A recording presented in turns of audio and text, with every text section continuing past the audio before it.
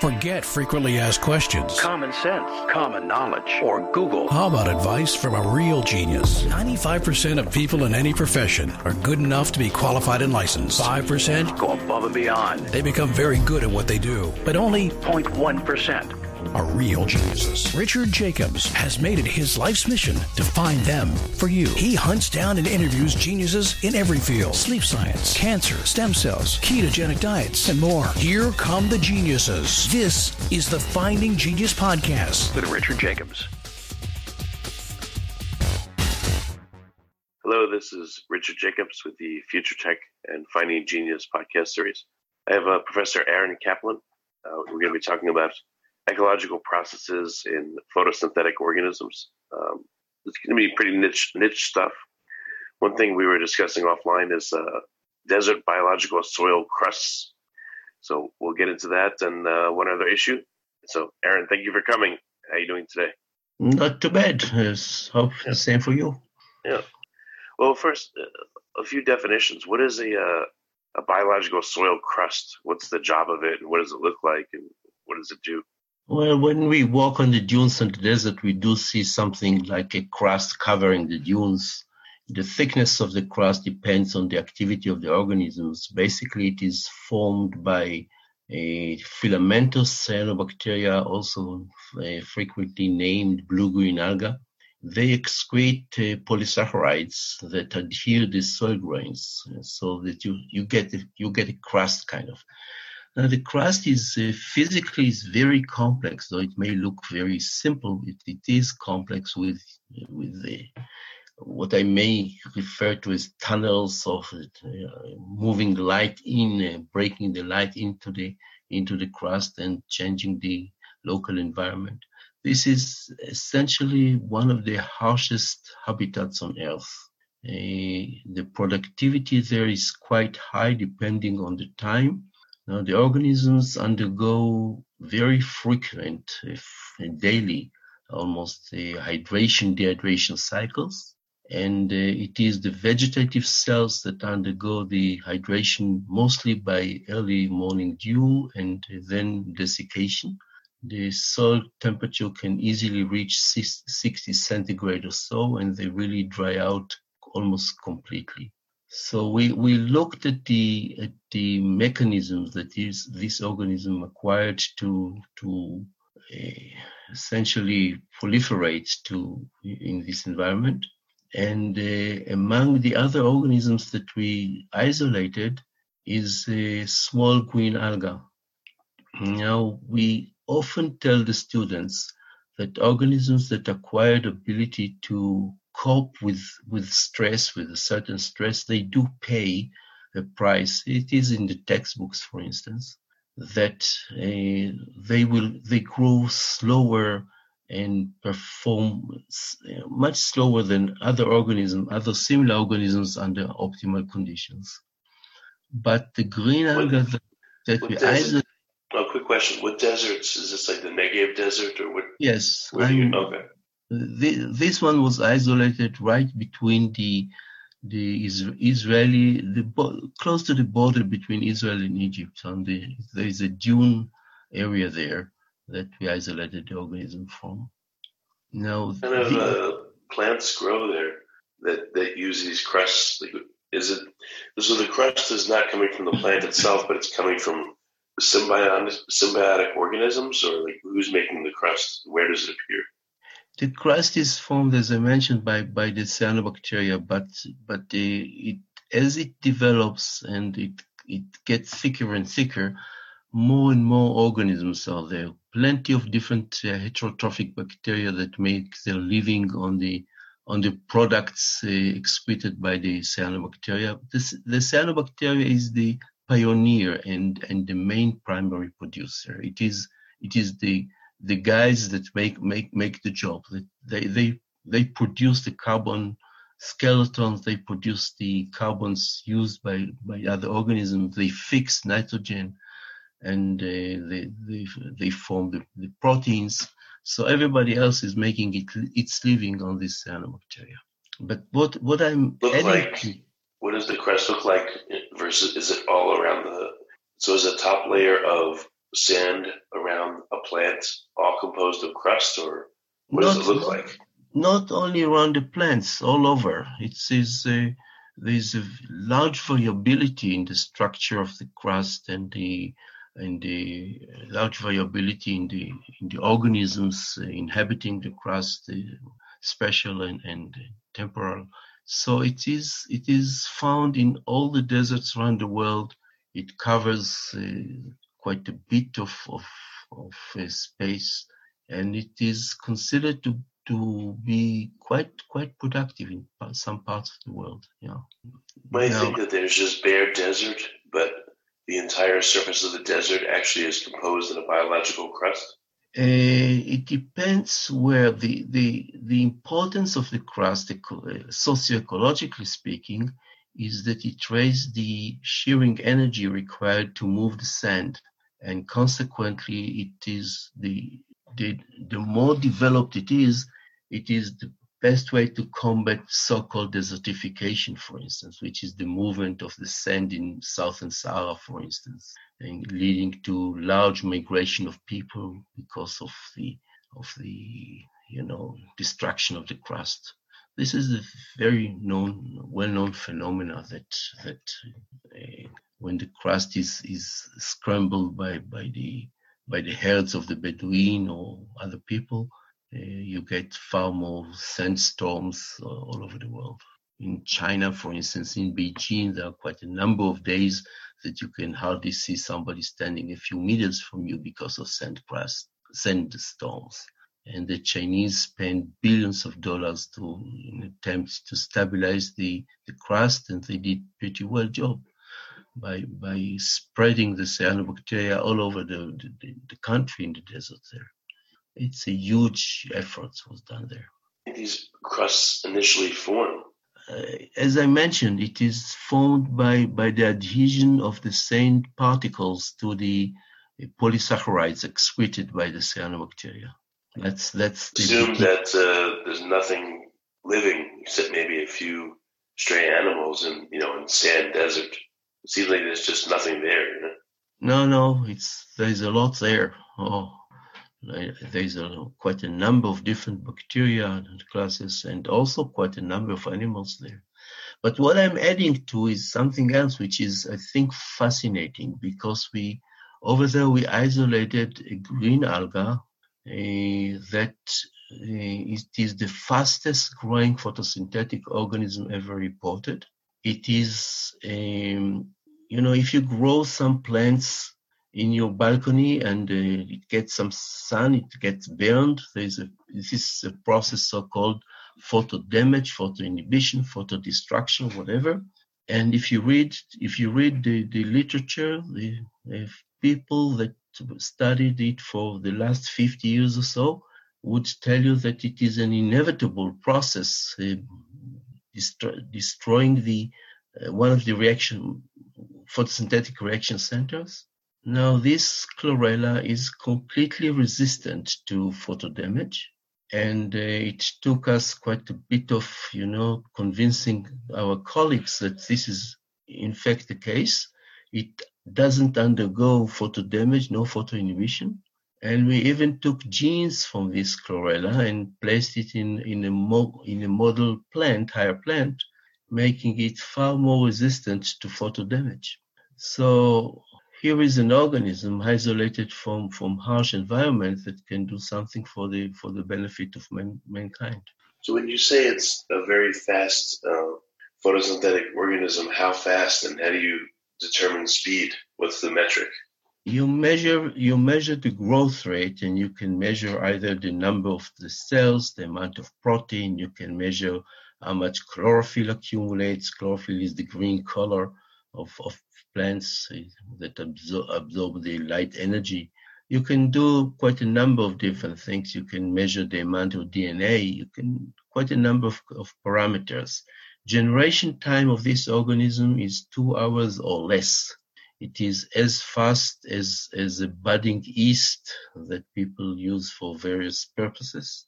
If you compare it to other algae, for instance, a model organism often used, so-called Chlamydomonas, its generation time under the best conditions is between 6 to 8 hours. In algal growth facilities, you normally get one doubling a day, and this chlorella that I named Chlorella oadi after Professor Yitzhak Oad, a dear friend of mine and one of the pioneers in photosynthesis research, that does 4 to 5 duplication a day. So in algal growth facilities, it is quite fascinating. Some of the uses, you said you've merged it with a higher plant. Like how much more efficient was the plant, or how much faster did it grow? Well, we didn't go so far to how faster it is, but it is far less sensitive to high light intensity, to high illumination. And that some may take over to crop plants, and in the future I expect it to be used there, and to reduce the sensitivity of crop plants to high illumination. You know, if you take a corn plant, then when the plant develops, the top layers, the top leaves, they experience a very high light intensity. Then they get shaded by the next generation of leaves produced. But originally speaking, they're exposed to very high illumination, and then they get into a shaded area covered by other leaves. So the plant must be quite flexible to change the photosynthetic machinery to adopt the changing light intensity, and there has been a lot of studies on these aspects. Well, in growing conditions, I know they vary tremendously around the world, but how often is there a situation where the intensity of the sun is too much and it starts to destroy the canopy? Oh, it's well, depends where you are, but in large parts of the globe, the light intensity is far higher than the plant can deal with, and there is a destruction of a so-called protein D1 at the center of photosynthetic reaction number 2, and this is number 2, though it is the first one that kicks the electrons. It is named 2. I often say that it is only to confuse the students, but destruction of this reaction center is a major cause of decline of the rate of photosynthesis and growth under high illumination. Yeah. So have you gotten to the point where implementing this into a plant, does it have different growth characteristics? Does it just form, an initial set of canopy leaves and it doesn't form subsequent leaves below it? Or? That wasn't tested yet. That is only examined in Arabidopsis plants, so-called. It is a model plant often used in genetic experiments in plants, but it wasn't on plants yet. It wasn't tested in the field yet. There is one other complication. It's a GMO, genetically modified plant, and we have to stay with the protected greenhouses and things like that. These experiments were only initiated, but I cannot report yet the results. But it will go there for sure. Interesting. So, what other uses do you envision? What about the efficiency, the photosynthetic efficiency? Do you think that this will increase that? Because I've heard, around the world, the average is like 1% for most plants. It will raise the crop production. The extent would depend where you are and what light intensities you're exposed to and which plant you're talking about. So I won't draw a number in this table as yet. It is too early to tell. It is lab experiments and field experiments do look different in many, many cases. So I would like to be cautious on that. But from lab experiment, it does look very good. So this is one aspect I'm interested in, and I would like to talk to you about the languages that the organisms are using, because this is quite exciting, I think, as well. Yeah, what do you mean the languages that they're using? Tell me about that. Yeah. It is, you look at the drop of water, or you look at the lake, you look at the pool, whatever you look at, there are quite a number of different organisms there, and every once in a while somebody is taking over and you get what we name a bloom. This is a large rise in the population, a large change in the dynamic of the population. Now, the organisms excrete a large number of secondary metabolites. What are secondary metabolites? Those are the metabolites that are not part of the main biochemical pathways, namely carbon metabolism, nitrogen metabolism, forming proteins, etc., etc. But those are sidetracks, kind of. But if you take a cyanobacteria in a bloom, a blue-green algae in a bloom, and those intensified quite severely over the last decade or so, for a reason not really understood. We can go back to it, and if you wish. But they produce a large array of secondary metabolites. Some of them are toxic. You may have heard about toxic cyanobacteria blooms in Ohio, in Florida, along the Mississippi River. The beaches are closed, people are warned. The Erie Lake, one of the large lakes in Toledo City, got disconnected from water supply, not to mention the situation in China and other places. So the question is, in my view, first, is what is the biological role of these secondary metabolites that are some of which are toxic? And for instance, one of them is a so-called cylindrospermopsin, never mind the name. And it turned out that the organisms that produce it excrete it to the water.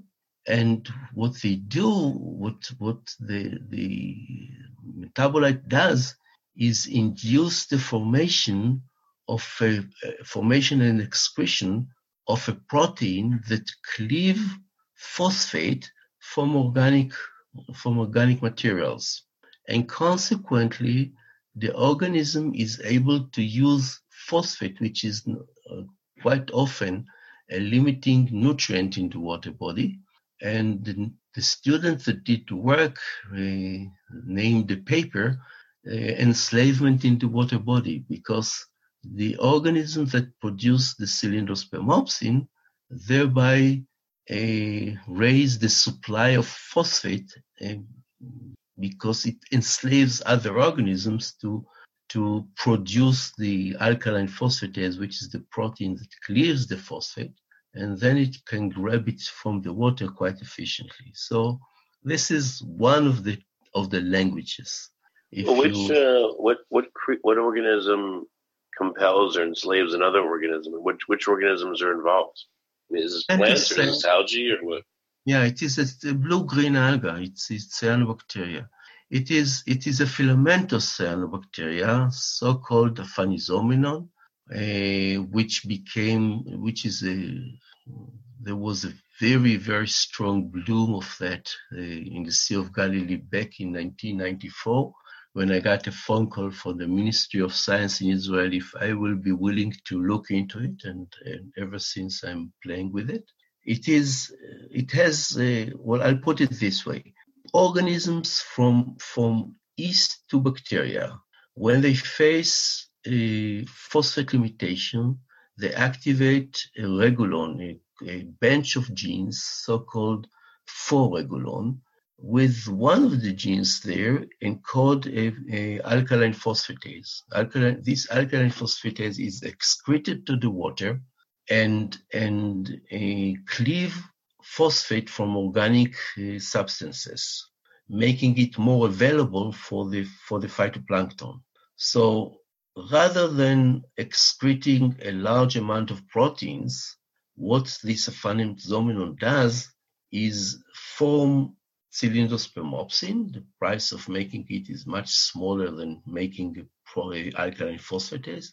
Excrete the cylindrospermopsin to the water, and other organisms such as green algae, for instance, like Chlamydomonas, start producing alkaline phosphatase and excreting it, even though it has ample supply of phosphate. It is not limited by phosphate, but the cylindrospermopsin induces the formation of this alkaline phosphatase. Was I clear? Or? Yeah, that's more clear. What do you think is the reasoning? What is it signaling in the the slave organism that it needs to create abundance of this? What do you think it's doing? Yeah, if you follow, we know the sequence of events, and I won't go into the exact molecular sequence and network. But at the end of the day, if you add cylindrospermopsin to a culture of Chlamydomonas or many other green algae or other cyanobacteria as well, and you follow the gene expression pattern, there is it is sensed as a stress, as a phosphate stress, and activate the 4-regulon in that Chlamydomonas, for instance, and excrete alkaline phosphate despite the fact there is ample of phosphate outside. So it is a signaling molecule that the organism sense as a signal. For instance, another toxin, mycocystin, which is one of the worst toxins in the water bodies. It has two biological roles. One of them is telling the organisms that the population is under oxidative stress, and it activates the formation of mycocystin within the mycocystis population. Or maybe I'll put it more clearly. Mycocystin is formed by mycocystis cells. These are a cyanobacterium, a blue-green alga. When some of the cells lies due to a stress, mostly oxidative stress, the appearance of mycocystin from outside the cell is sensed by the other cells, by the cells that experience the mycocystin in the environment, to activate a stress response. One of the pathways is large induction of the genes that form the mycocystin itself. So it raises the level of mycocystins. Now, the other biological role of mycocystin is to bind to protein and protect them against oxidative stress. Now, this is just another dogma that was turned wrong for quite a number of years. People were claiming that this toxin, mycocystin, is evolved as a way against predation. But the phenological analysis clearly indicated that it evolved, it is with us well before the eukaryote cells, well before the predators.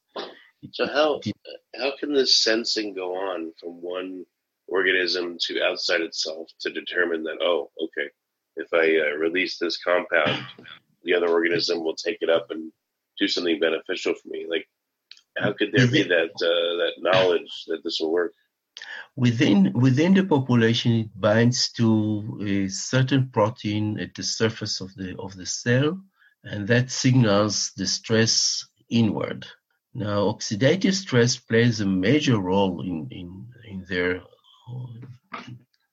daily life, I would say, and can also be used to combat these blooms. But this is a different story. We can go into it if you're interested in.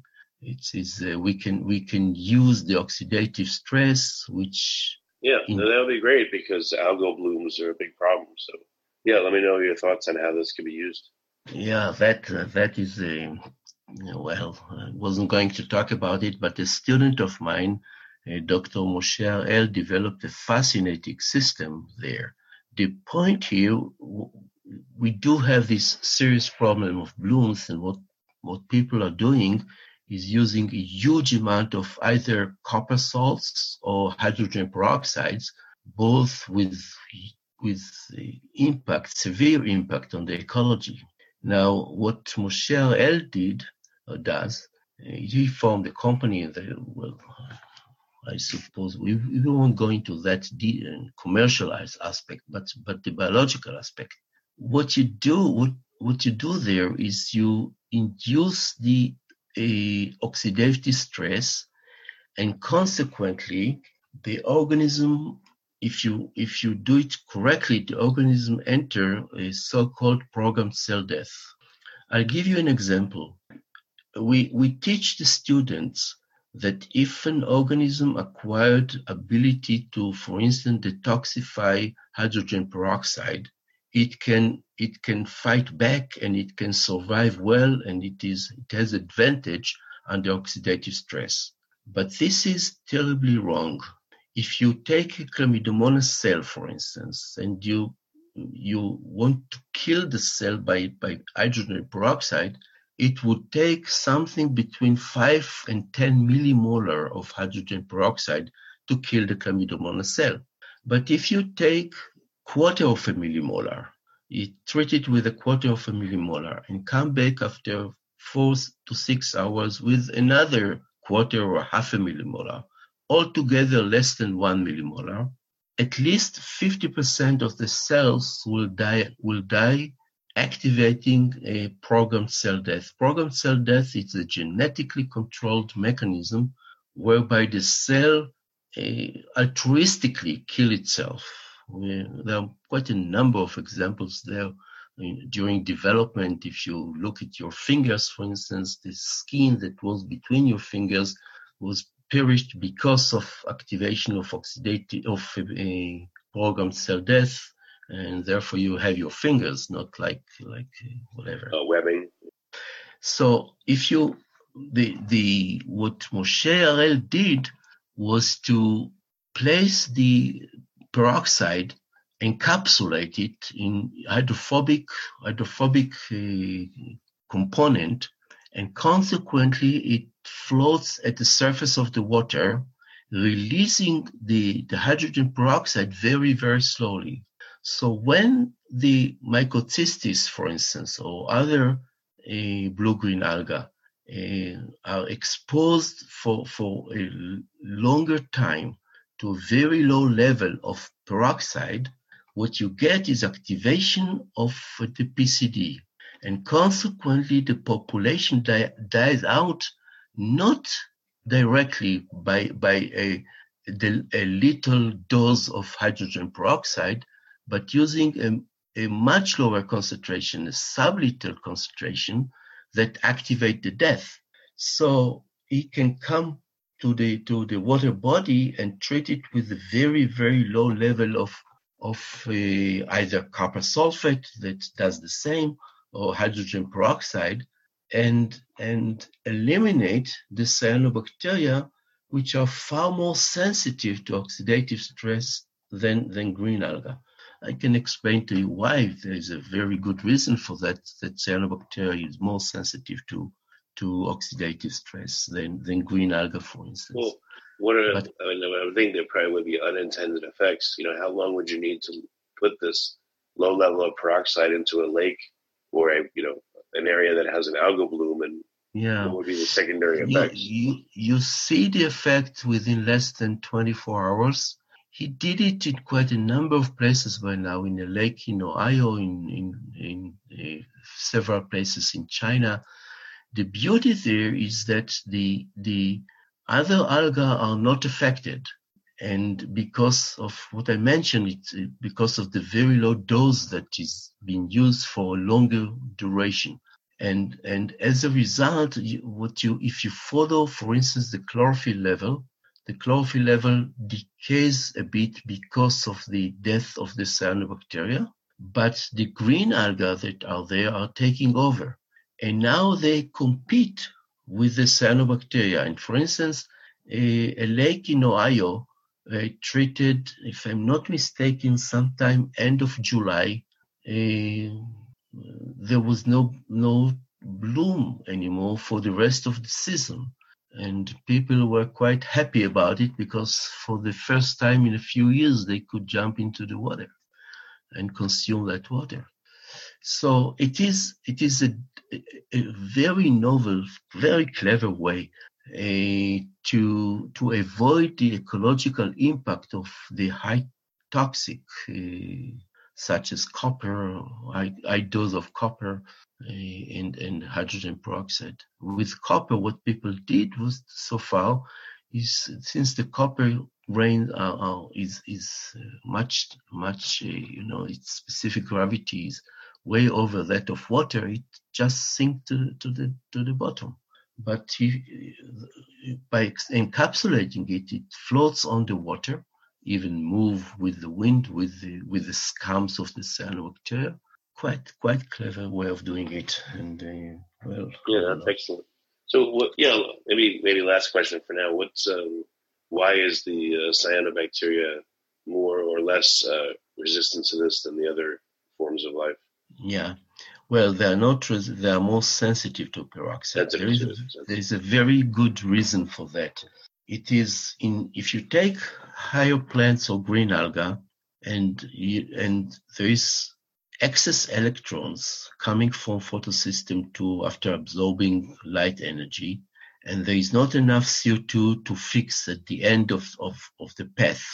So they are CO2 limited. A plant with underwater stress closes its stomates, and it is limited with CO2 supply. And it is a matter of the donor and the acceptor.